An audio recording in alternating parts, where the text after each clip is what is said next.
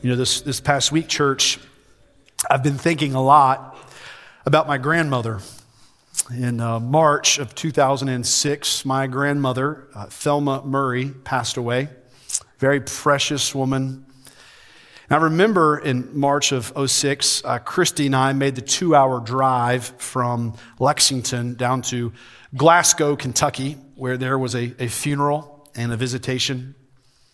And while we were there at the visitation, people would come through and say some very kind words about my grandmother and her marriage to my grandfather and how precious they were.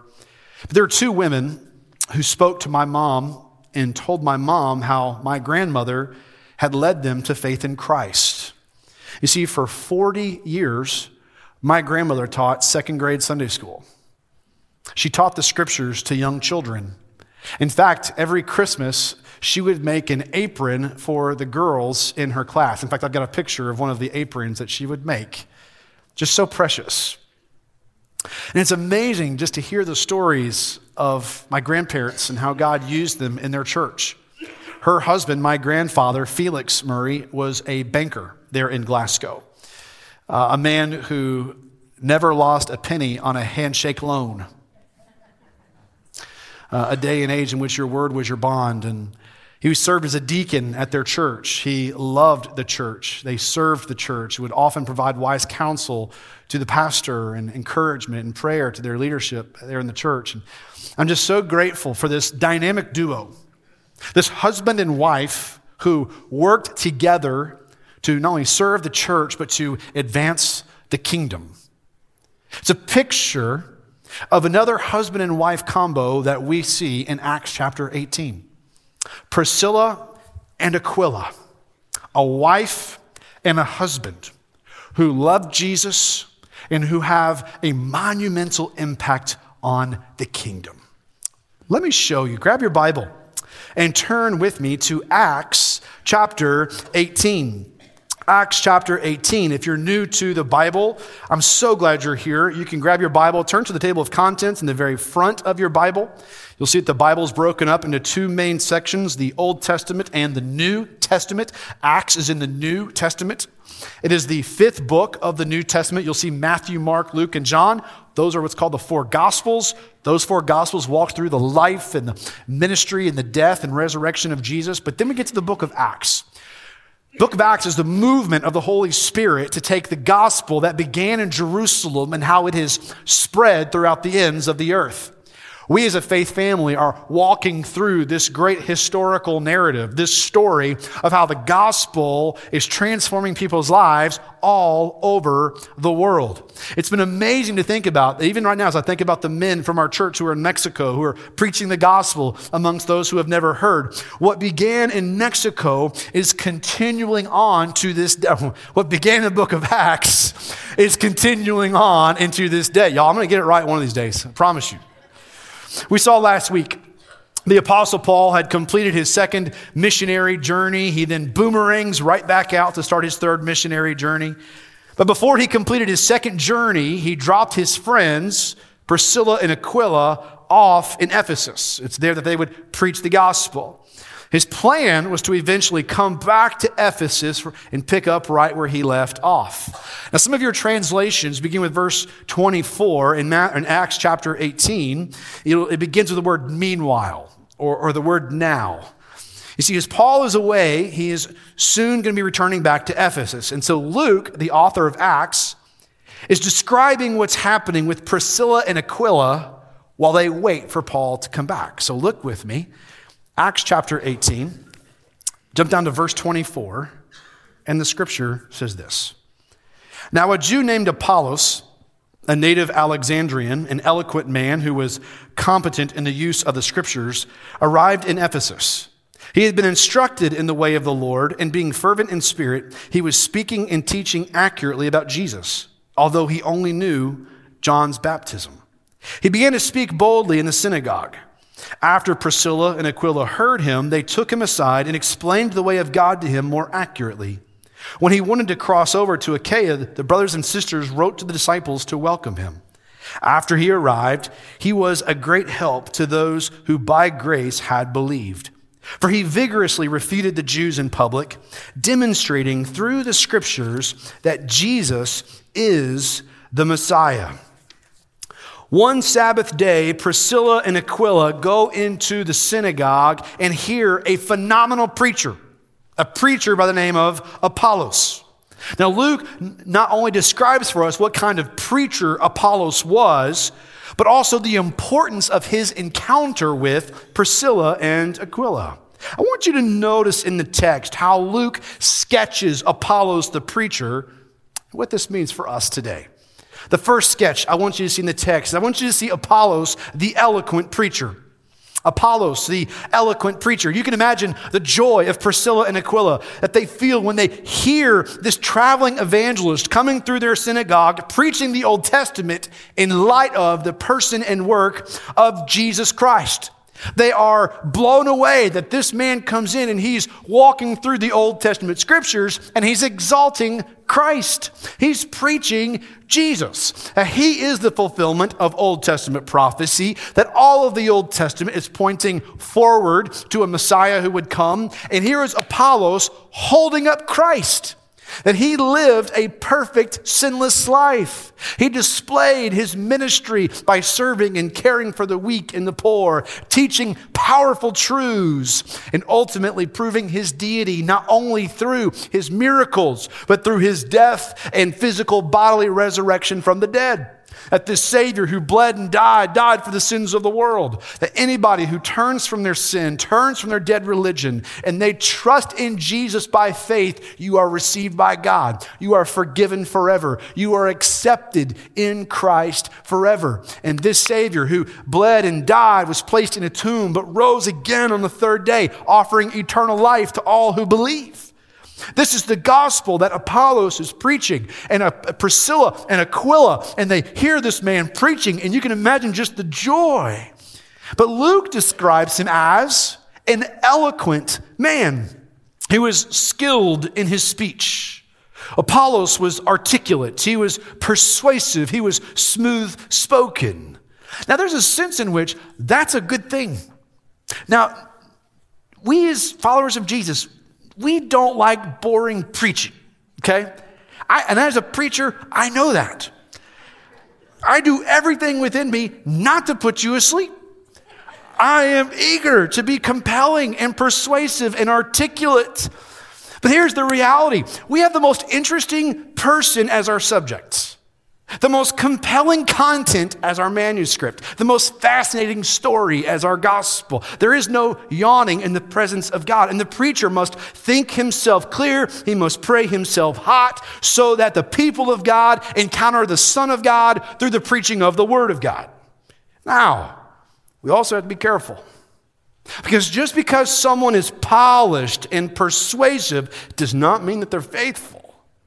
In fact, the Apostle Paul warns Timothy in 2 Timothy 4:3, "For the time will come when people will not tolerate sound doctrine, but according to their own desires will multiply teachers for themselves because they have an itch to hear what they want to hear." You can make a note, that day is already here. That people will raise up teachers and preachers who will tickle their ears, make them feel good all the way to hell. You see, it matters not how someone preaches, but ultimately, what do they say? It matters the content. Westwood, be on guard against golden-tongued preachers who do not preach the truth of the Bible. You gotta be on guard. Continually watchful, protective of the truth. We got to listen close, not just to how someone speaks, but what are they saying? You see, we are a people who choose truth over entertainment, content over comedy, scripture over spectacle, exegesis over exhibition. You see, the preacher should never be the hero of the sermon. The hero of every sermon is Jesus, because the hero of the Bible is Jesus. You see, the Bible is not about you. The Bible is about Jesus. And when you trust in Jesus, the Bible then tells us all that is true about us when we bank our souls upon Jesus, who he is, what he's done. When you surrender your life to Jesus, the Bible begins to unpack that. But we are in danger the moment we begin to think that all of it is about us. So we got to be careful here.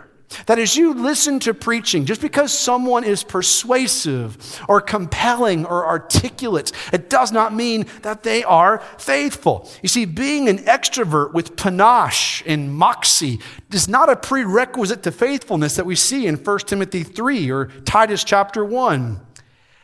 And yet simultaneously, this does not mean that as believers, we should not continually seek to grow, to be articulate in our speech, to be persuasive with our arguments, or to be eloquent in our preaching. By all means, let's be the very best that we can be for the glory of God. I pray for myself regularly, God, make me a better preacher, not for my name's sake, but for yours. And what a good thing. You can be praying for yourself, Lord, make me a more faithful witness. Make me more eloquent with my words. Learn the language of the people you're trying to reach and speak it well. Learn that language and speak it as clearly and as articulately as you can. What we see here with Apollos is here is an eloquent preacher, a man who was able to use his words and have an incredible impact on his hearers. The second sketch that Luke gives us in regards to Apollos is we see that Apollos is the knowledgeable preacher.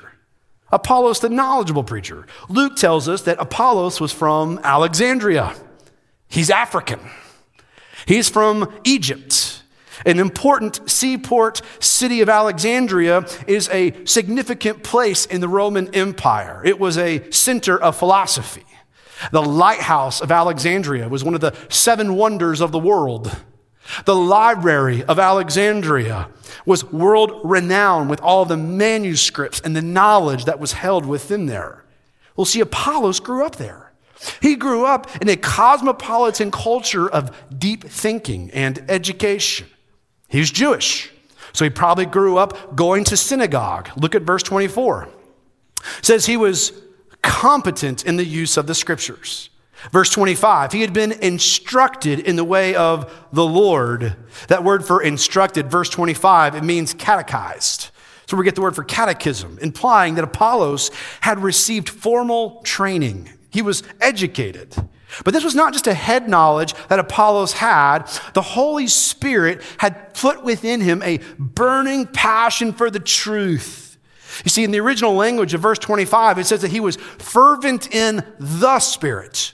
That the Holy Spirit had stirred within him a white-hot passion for the Lord. I love how the King James translates verse 24. That he was mighty in the scriptures. I love that. Apollos loved his Bible. Now remember, the New Testament had not been written yet. At this point, what was his text? The Old Testament. The Old Testament was what he had. And what did he do with the Old Testament? He would preach it in light of the person and work of Jesus. Look at verse 25. He was speaking and teaching accurately about Jesus. Luke is showing us Apollos has a Christocentric view of interpreting the Old Testament. That we as followers of Jesus, we rightly understand the Old Testament scriptures in light of Jesus Christ. That Jesus is the seed of the woman, Genesis 3:15, who will crush the head of the serpent. That Jesus is the blessing of Abraham for the nations. That Jesus is the greater King David, who will sit and rule and reign on his throne forever. That Jesus is our great high priest. He is the temple. He is the perfect sacrifice. He is the access into the Holy of Holies. It's amazing how all of the Old Testament is driving us to the person and work of Jesus. So as Apollos is there in the synagogue in Ephesus, he's preaching, he's persuasive, and he's taking Old Testament scriptures and he's showing them in light of the person and work of Jesus. But as he's preaching, Priscilla and Aquila sniff out a hole in his theology. The text says he only knew of John's baptism. John the Baptist's ministry was significant in God's redemptive plan. He set the stage. He prepared the way for Jesus to come as the Messiah. You see, John's baptism was a baptism of repentance, meaning people would get baptized and they would be declaring that they're turning away from their sin, and they were identifying with the message of John the Baptist. And they're saying, okay, he's saying there's a Messiah coming, and so I'm going to believe and trust in that. But still for Apollos, as he's preaching Jesus, he's still preaching the message of John the Baptist when it comes to baptism. His knowledge was still not thorough. It was incomplete. It was deficient. It's kind of like printing off directions from MapQuest when you have GPS as an option. The information was incomplete. There was more that he didn't quite understand or grab hold of. And so this is what leads to something that is pretty incredible, which I think is my favorite of all the sketches, is sketch number 3, Apollos the humble preacher. As Priscilla and Aquila notice in Apollos preaching a need for theological accuracy, they pull him aside. Literally, it says they received him. They probably had him over for dinner. Hey, come on over to our house. We want to spend some time talking with you about something. I love this. They don't publicly rebuke him. They don't embarrass him in front of the entire synagogue or the crowd that is gathered. They don't do that. They're displaying a Christ-like manner of humility, of correcting a brother or a sister in Christ. See, the way they're correcting him, it communicates a spirit of gentleness, a spirit of wisdom. You see, Apollos is a high-capacity preacher who should be corrected. So they privately pull him aside and respectfully, humbly speak truth into the gap in his theology. This is a posture of humility. It takes some courage. And it takes some humility to step into someone's life, put your arm around them and say, listen, there's some things in your life, some things in your theology that are not clear.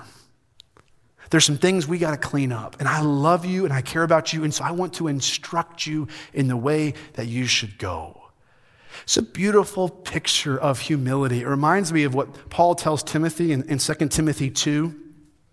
He says, the Lord's servant must not quarrel, but must be gentle to everyone, able to teach and patient, instructing his opponents with gentleness. Perhaps God will grant them repentance, leading them to the knowledge of the truth. But I also want you to think about the humility on Apollos' part. What is the occupation of Priscilla and Aquila? They're tent makers. They work with their hands. They're blue collar. And here is Apollos. All of his formal training, all of his preparation and knowledge.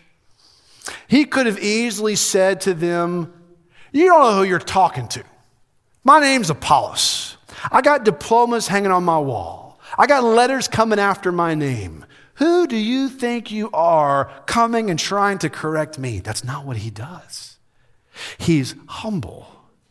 He's rebukable. He's correctable. Question, when someone confronts you, how do you respond? Do you fold your arms or do you open your hands? Do you bow up or do you get low?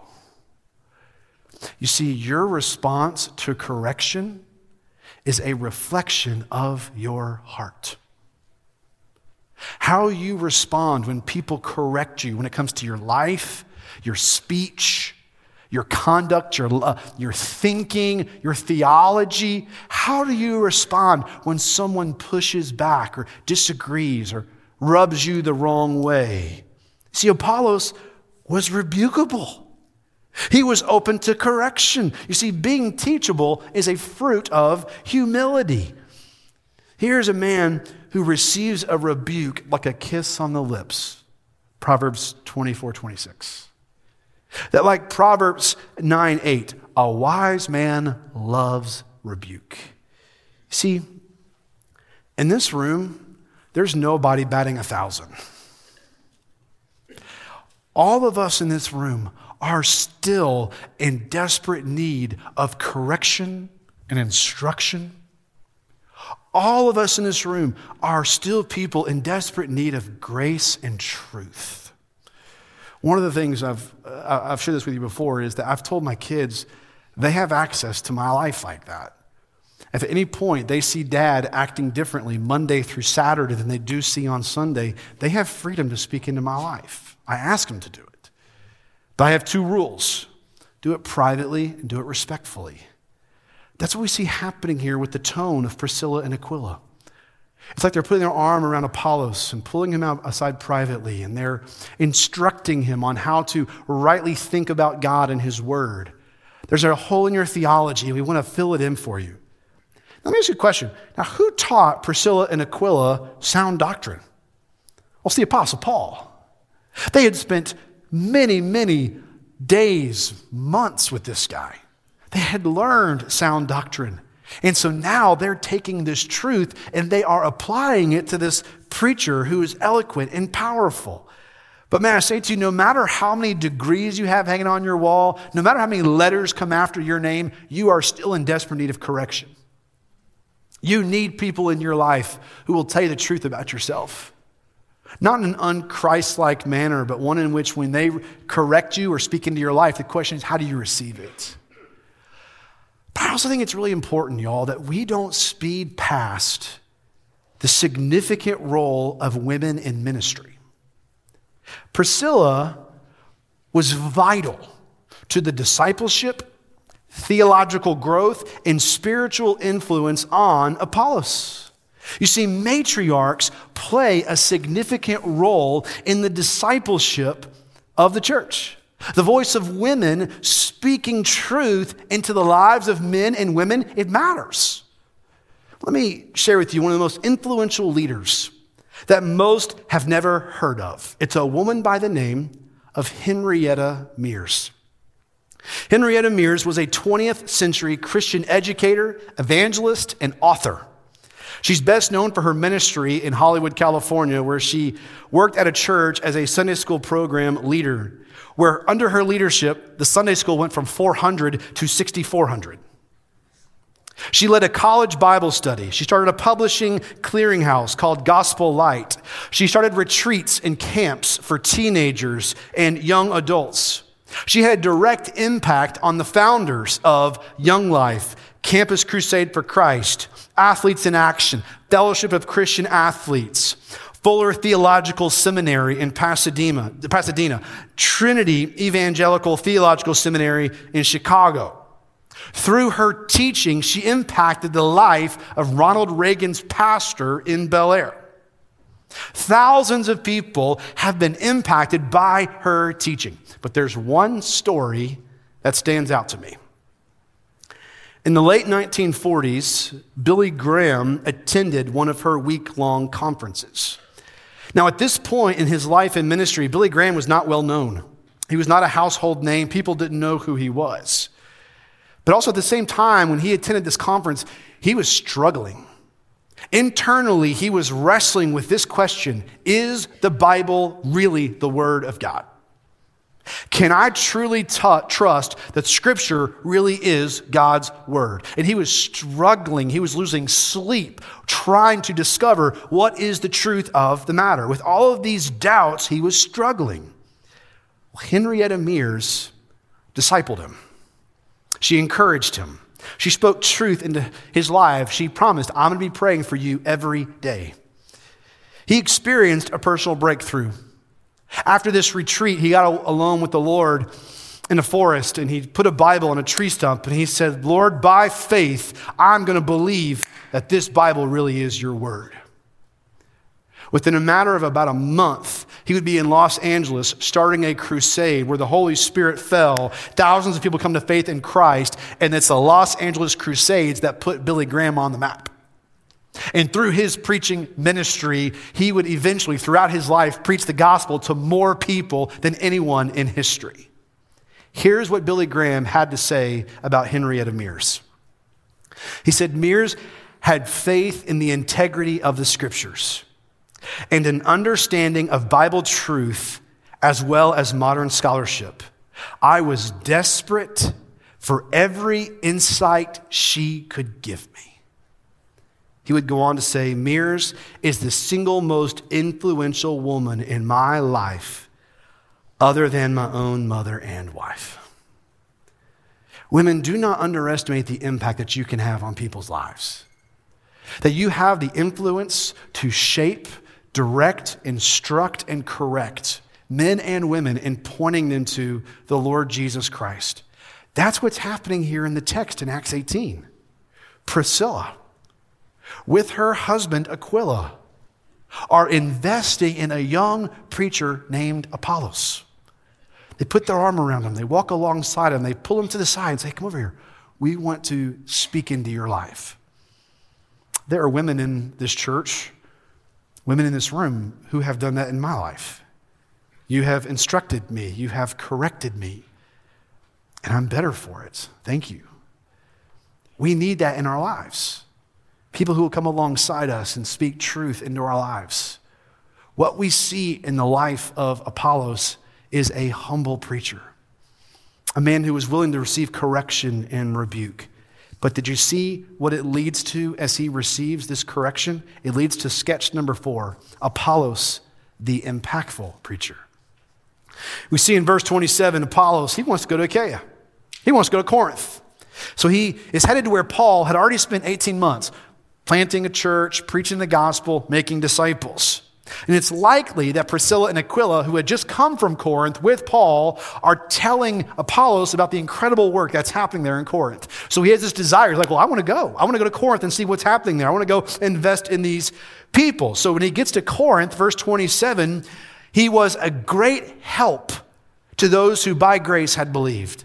See, Apollos came alongside, and on all of the seeds that Paul had already planted, he begins to water. He begins to teach. He begins to instruct. In fact, the Apostle Paul would later say in 1 Corinthians 3:6, I planted, Apollos watered, but God gave the growth.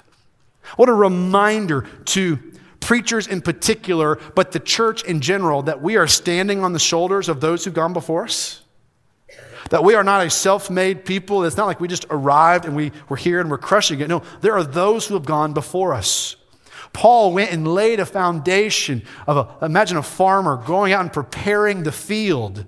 He plants the seeds, and along comes Apollos, and he waters the soil. He's teaching from the scriptures about who Jesus is. And God begins to do a work in the hearts of the people of Corinth. Now, sadly, it began... There began to be some cliques that were breaking out in the church. Some began to argue about who was their favorite preacher. Some say, I follow Apollos. And others said, well, I follow Paul. And others were saying, well, I follow Cephas. And then the super spiritual, they said, well, I follow Christ. You see this division taking place in the church. But it's amazing how Paul, he goes on to address that in his letter of 1 Corinthians. He says, let no one boast in human leaders, but let him who boasts boast in the Lord. To say it succinctly, be thankful for faithful teachers, but ultimately you worship the Lord. Jesus Christ is first place in your heart and life, and there is no competition. Second place is far in the distance in regards to your allegiance to Jesus. In Corinth, they were trying to elevate the preacher instead of elevating the Savior. But while he's there, Apollos is vigorously, he is powerfully refuting the Jews in public. He is demonstrating through the scriptures, verse 28, that Jesus is the Messiah.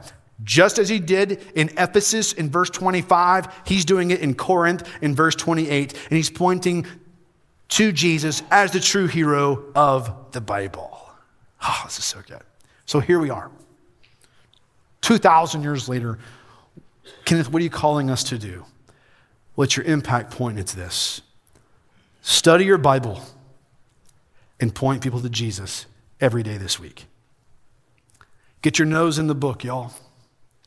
If you've gotten away from your daily Bible reading, it's time to return. You're still loved by Jesus.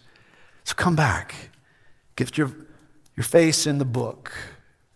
Spend some time in the scriptures and really dig in and let the roots of your faith sink into the soil of Scripture. Allow your soul to be nourished with the Word. And once you leave your knees in prayer, you get up and you go and point people to Jesus. This is what Apollos was doing. He would study the Scriptures and he would preach Christ. There are people in your life right now, in your classroom, on the ball field, in the boardroom, in your own home, who are in desperate need of Christ. What an opportunity that you and I have to study the Scriptures and then to tell people who he is and what he has done. It's amazing to think about. That the gospel that began in Jerusalem has carried on for thousands of years. Millions upon millions of people who believe the gospel because of preachers. Preachers like Apollos and Paul. Preachers like Priscilla and Aquila. Preachers like Felix and Delma. Maybe you're here today and wondering, how in the world can I make my life count for the kingdom? Stare at Acts 18 and that you would study the Scriptures and point the world around you to the Lord Jesus Christ.